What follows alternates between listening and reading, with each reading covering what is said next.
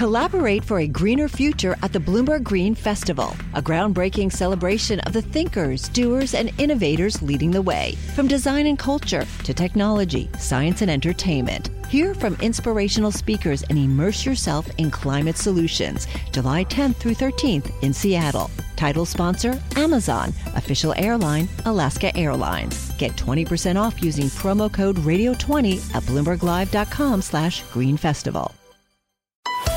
You're listening to the Bloomberg Sound On Podcast.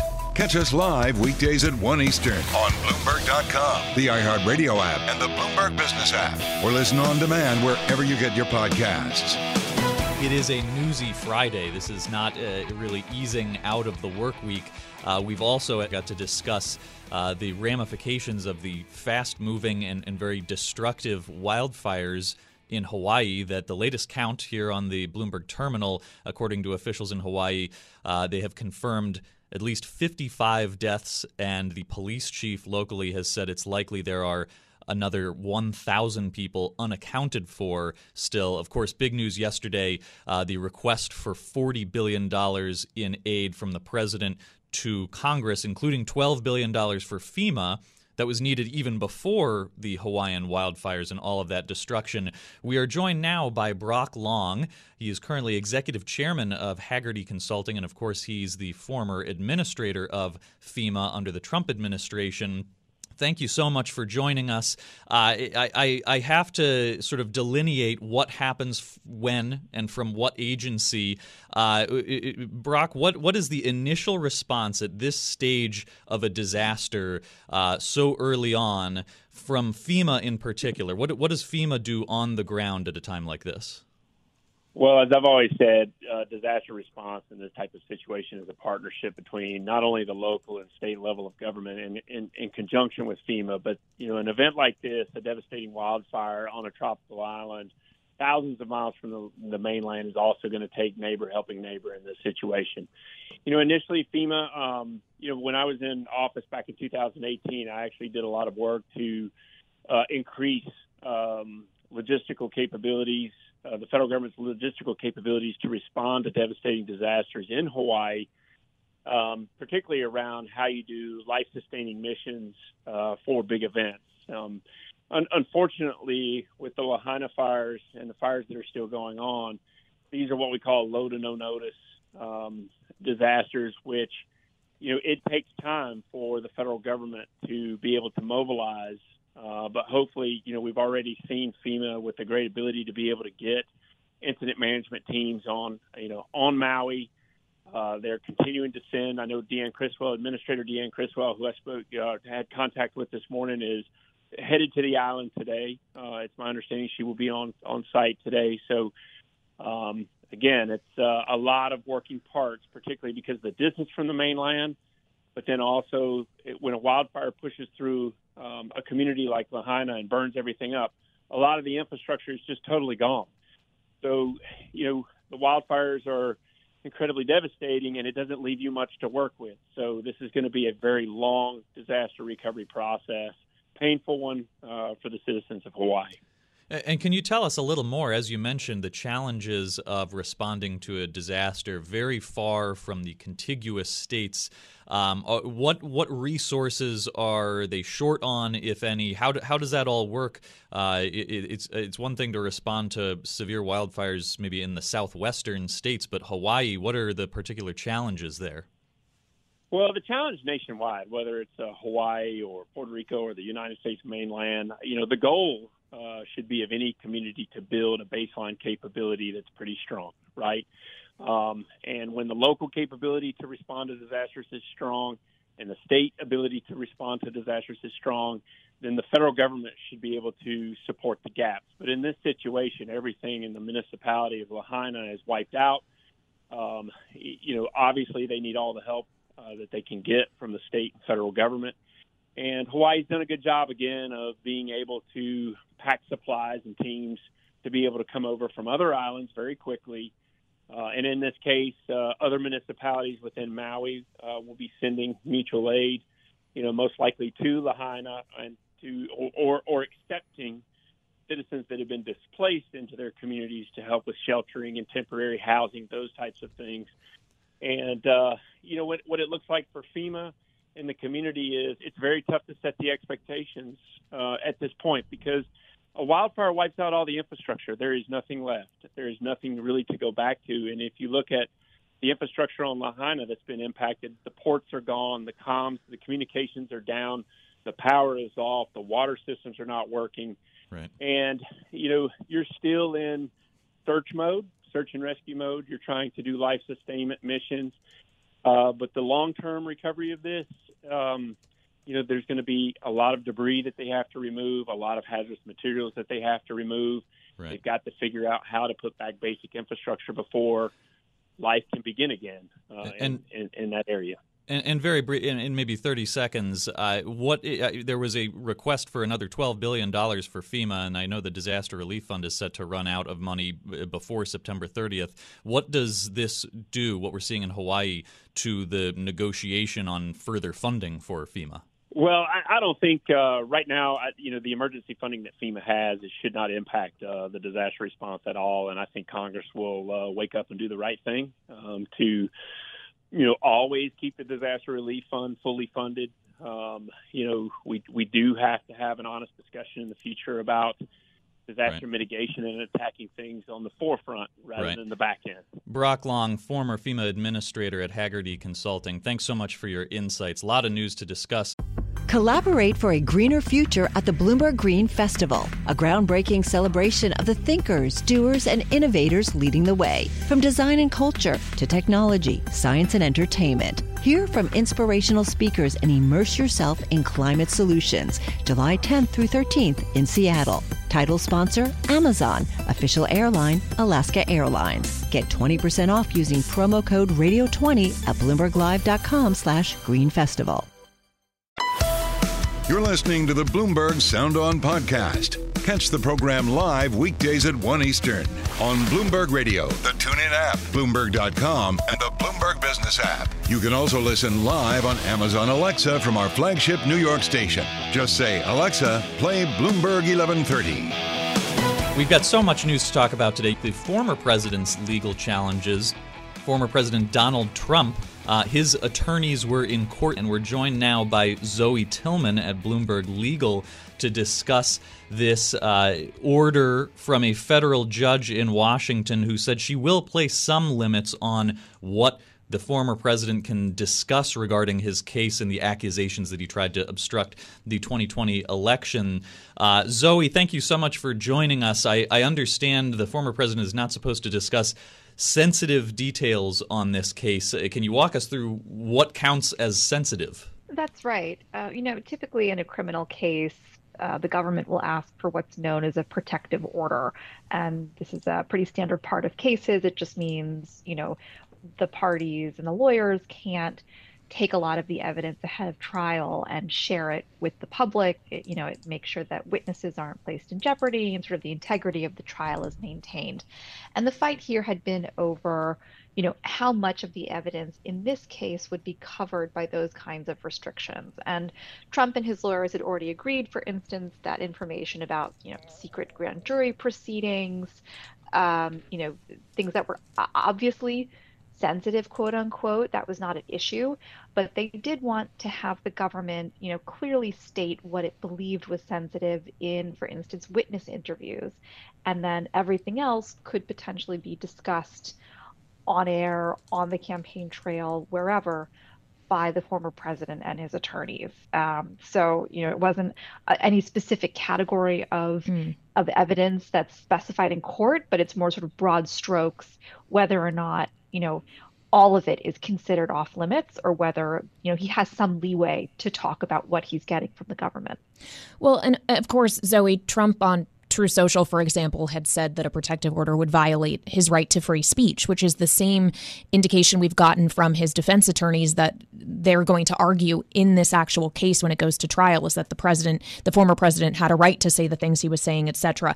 It's noteworthy to me that Judge Chutkan in this hearing said that while the former president does have a First Amendment right to free speech, that right is, quote, not absolute. And I just wonder if that also has implications ultimately for his wider defense. It's not unexpected that a judge would say in the context of a criminal case, whatever else is happening out in the world, my job is to protect the integrity of these proceedings. And Mm. that's really what we heard from her today, as she said, whatever the implications are in the political realm for you, for anyone else, she has to make sure that witnesses are secure. She has to make sure that a jury can be seated in the case. And so, she said that she was mindful of the First Amendment implications and did have to take those into consideration. And that was sort of pushing back on the government a bit. But ultimately, her job is not to worry about, what it means for Trump's campaign, is what Yeah. she had said to them. Zoe, I'm curious, can they hold the former president to this, or what happens if he decides he doesn't want to cooperate and he just starts posting everything on Truth Social?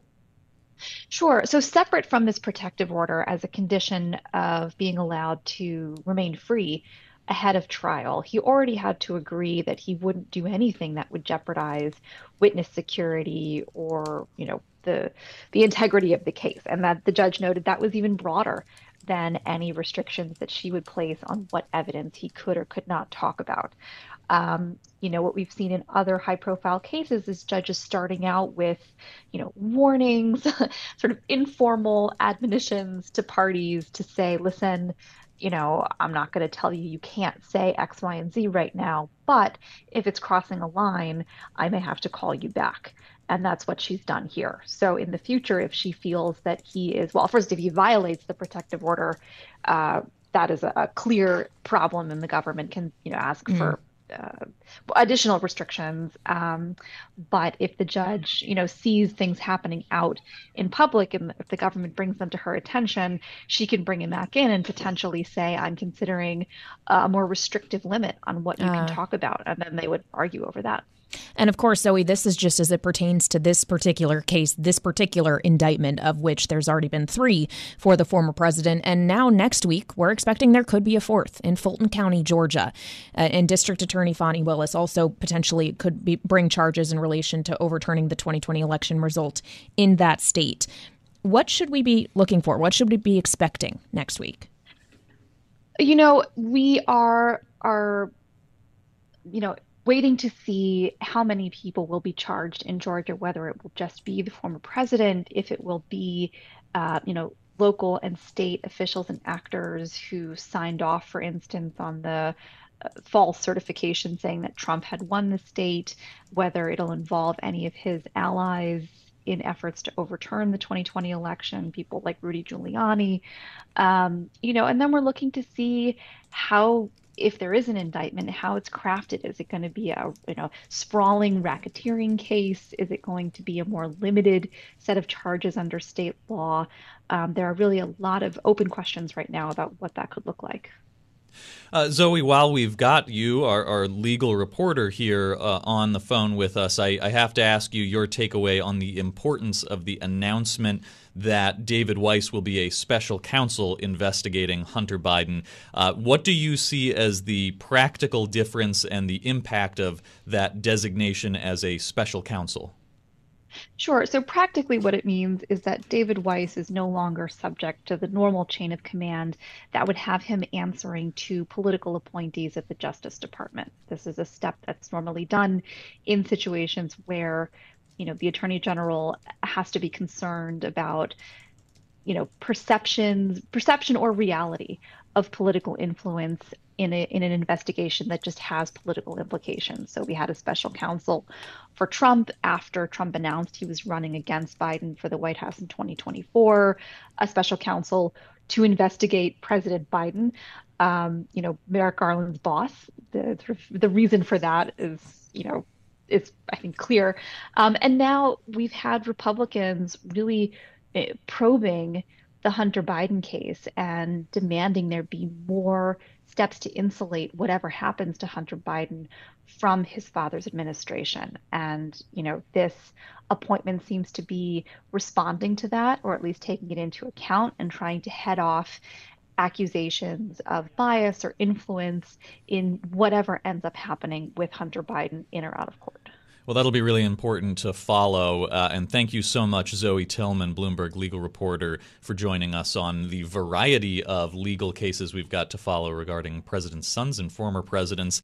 Collaborate for a greener future at the Bloomberg Green Festival, a groundbreaking celebration of the thinkers, doers, and innovators leading the way. From design and culture to technology, science, and entertainment. Hear from inspirational speakers and immerse yourself in climate solutions. July 10th through 13th in Seattle. Title sponsor, Amazon. Official airline, Alaska Airlines. Get 20% off using promo code Radio20 at BloombergLive.com/Green Festival.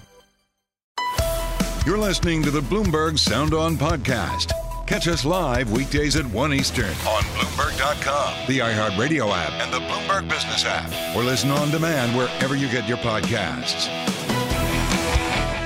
Well, you've heard the response so far from congressional Republicans to this announcement by Attorney General Merrick Garland that he's naming David Weiss as special counsel to investigate Hunter Biden. And it's not a friendly response from Republicans on Capitol Hill. I'll read you part of the statement from Speaker Kevin McCarthy, who said that this, quote, cannot be used to obstruct congressional investigations or whitewash the Biden family corruption. He also notes that Weiss was the one who negotiated the plea deal that fell apart last month, asking, how can he be trusted as a special counsel? So some negative feelings in response to today's announcement on a special counsel to investigate Hunter Biden. I'm Jack Fitzpatrick here from Bloomberg Government, filling in for Joe Matthew with our politics panel, our Bloomberg Politics contributors, Jeannie Sheehan Zaino and Rick Davis. Jeannie, let's start with you.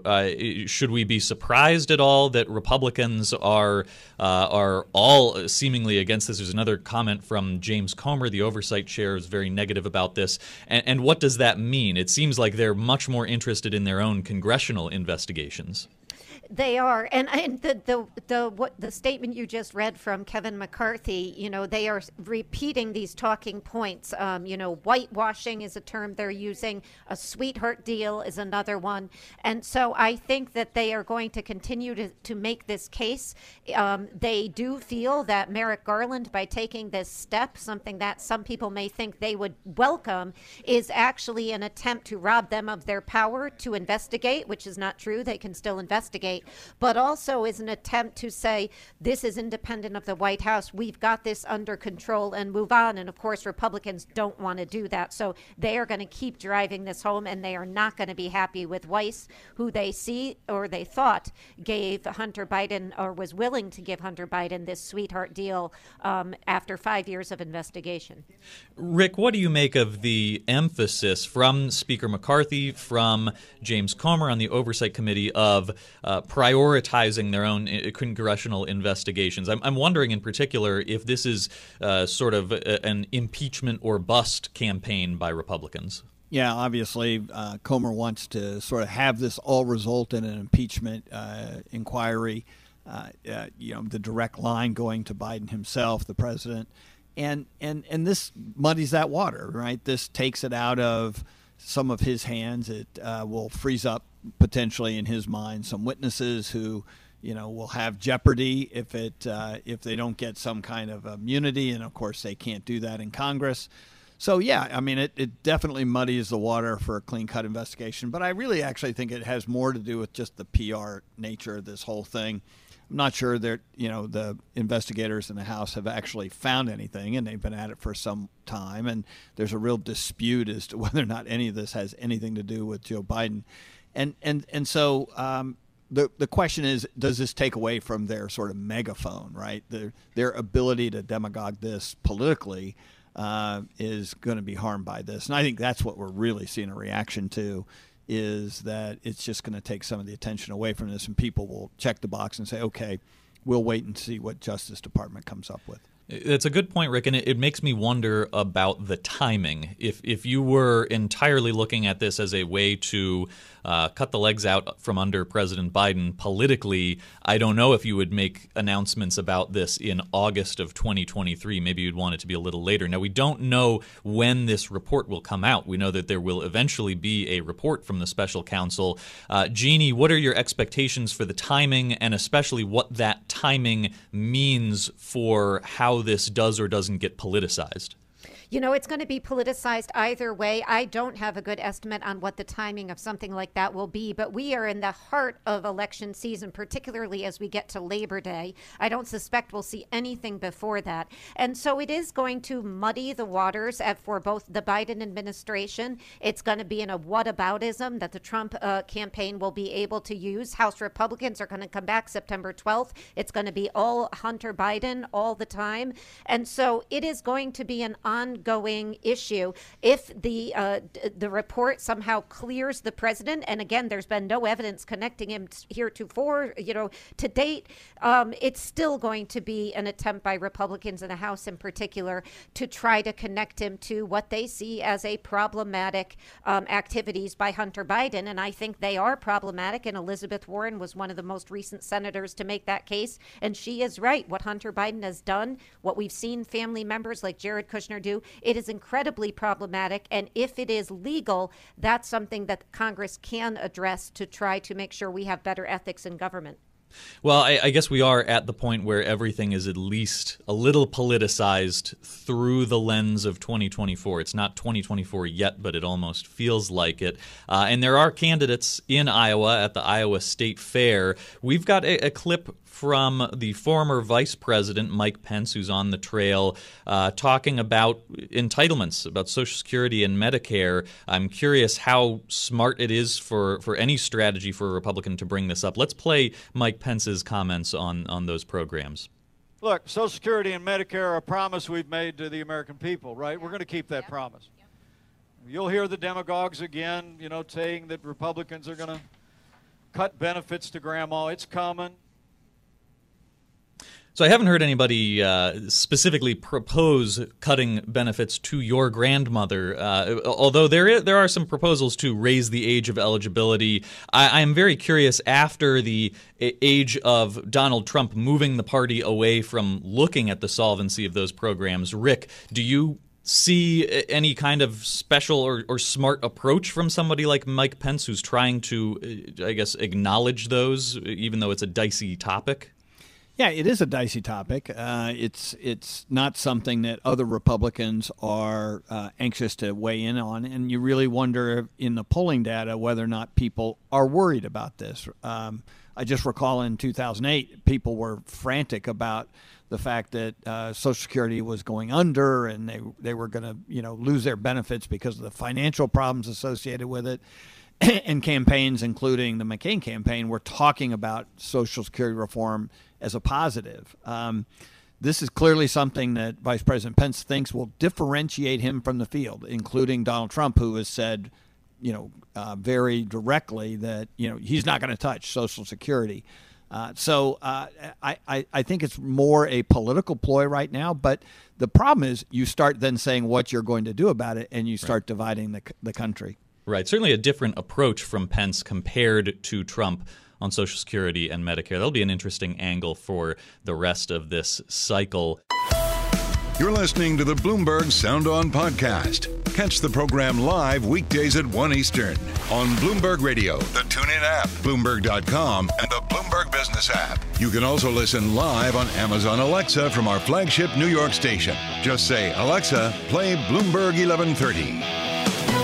Plenty of China news and analysis to discuss today. I'm Jack Fitzpatrick from Bloomberg Government, sitting in for Joe Matthew, here co-hosting with Kaylee Lines. And Kaylee, I'm struck by the back and forth. What appears to be a careful approach yesterday toward China with a seemingly sort of scaled back executive order on investment issues, but also some kind of glib comments about China's economy, referring to it as a ticking time bomb by President Biden, sort of shooting from the hip recently. And we are joined now by David Weston, host of Wall Street Week, who I understand also spoke to Deborah Lehr at the Paulson Institute. David, how do you make sense of the back and forth between hot and cold with regard to the president's stance on China? Well, it's great to be with you. As I heard once that a faux pas in Washington is when you speak the truth by accident.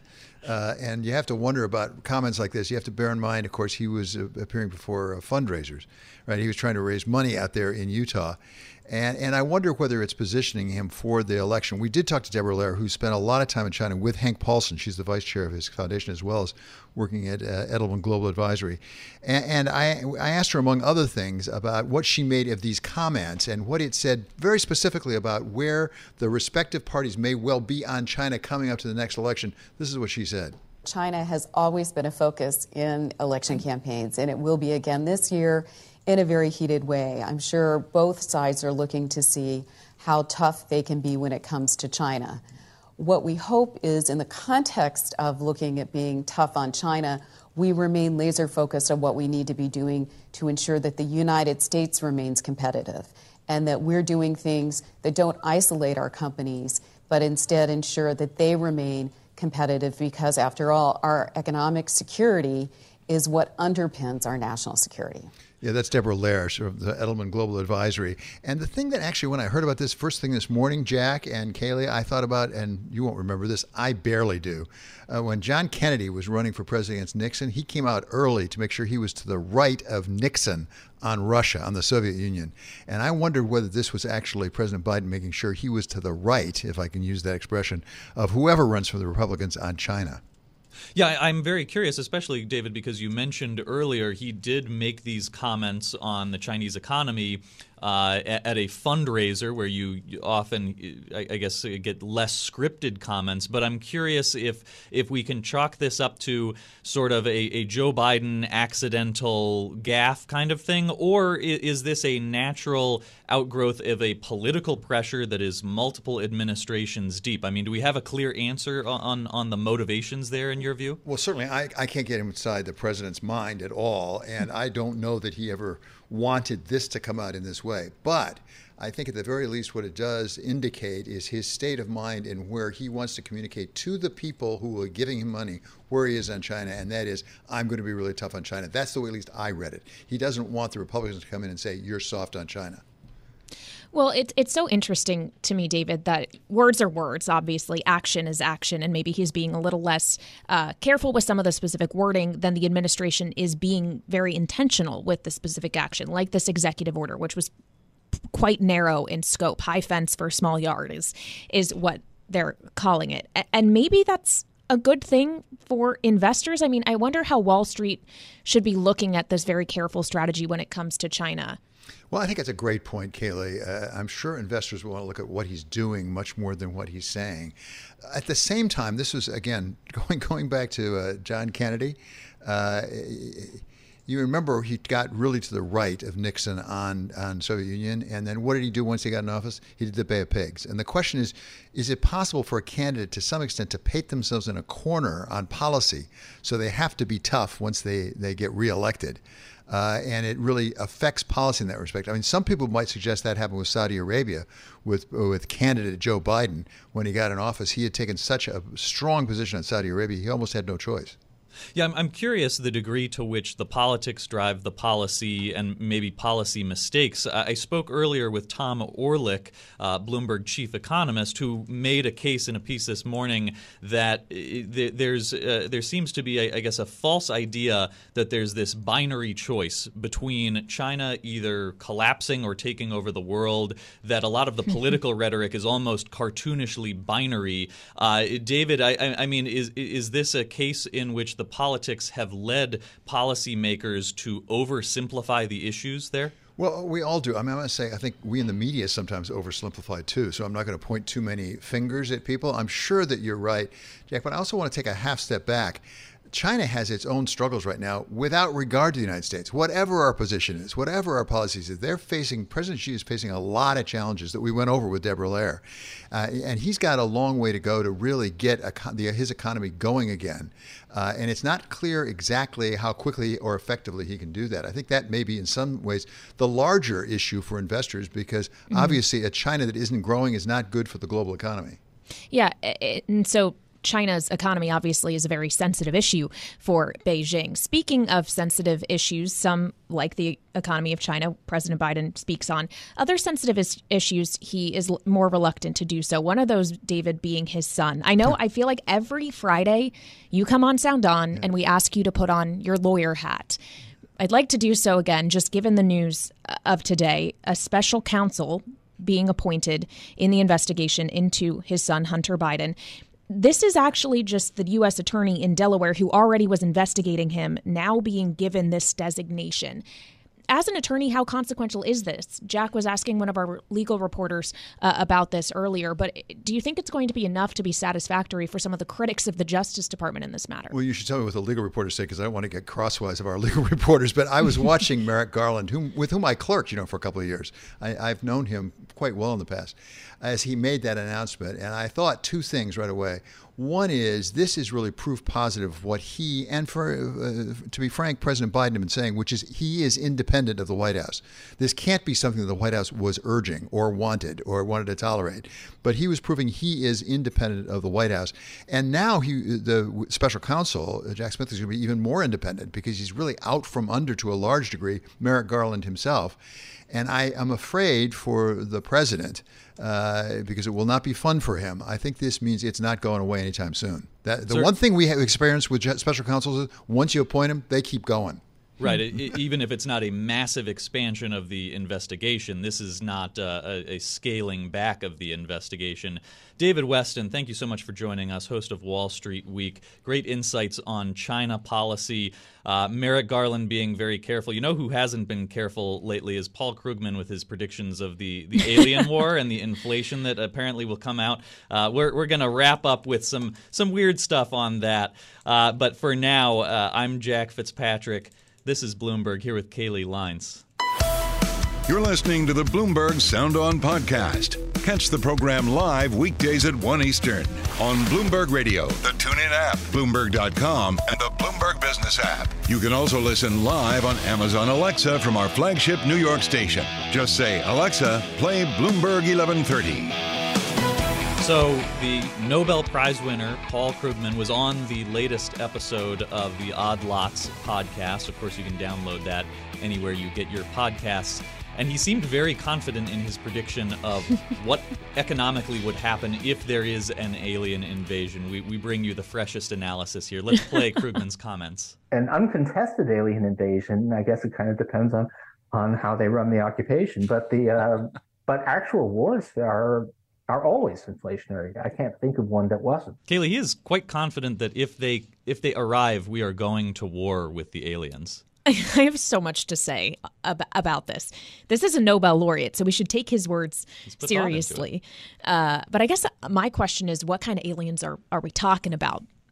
Why would we have to go to war with them? What if we could be friends? I have to disagree with him. I think we'd be friends. We'd establish trade. Whatever brought them all the way here, they must have a lot of minerals or electricity generation, and I think it would be disinflationary. I think we'd have a big supply boost.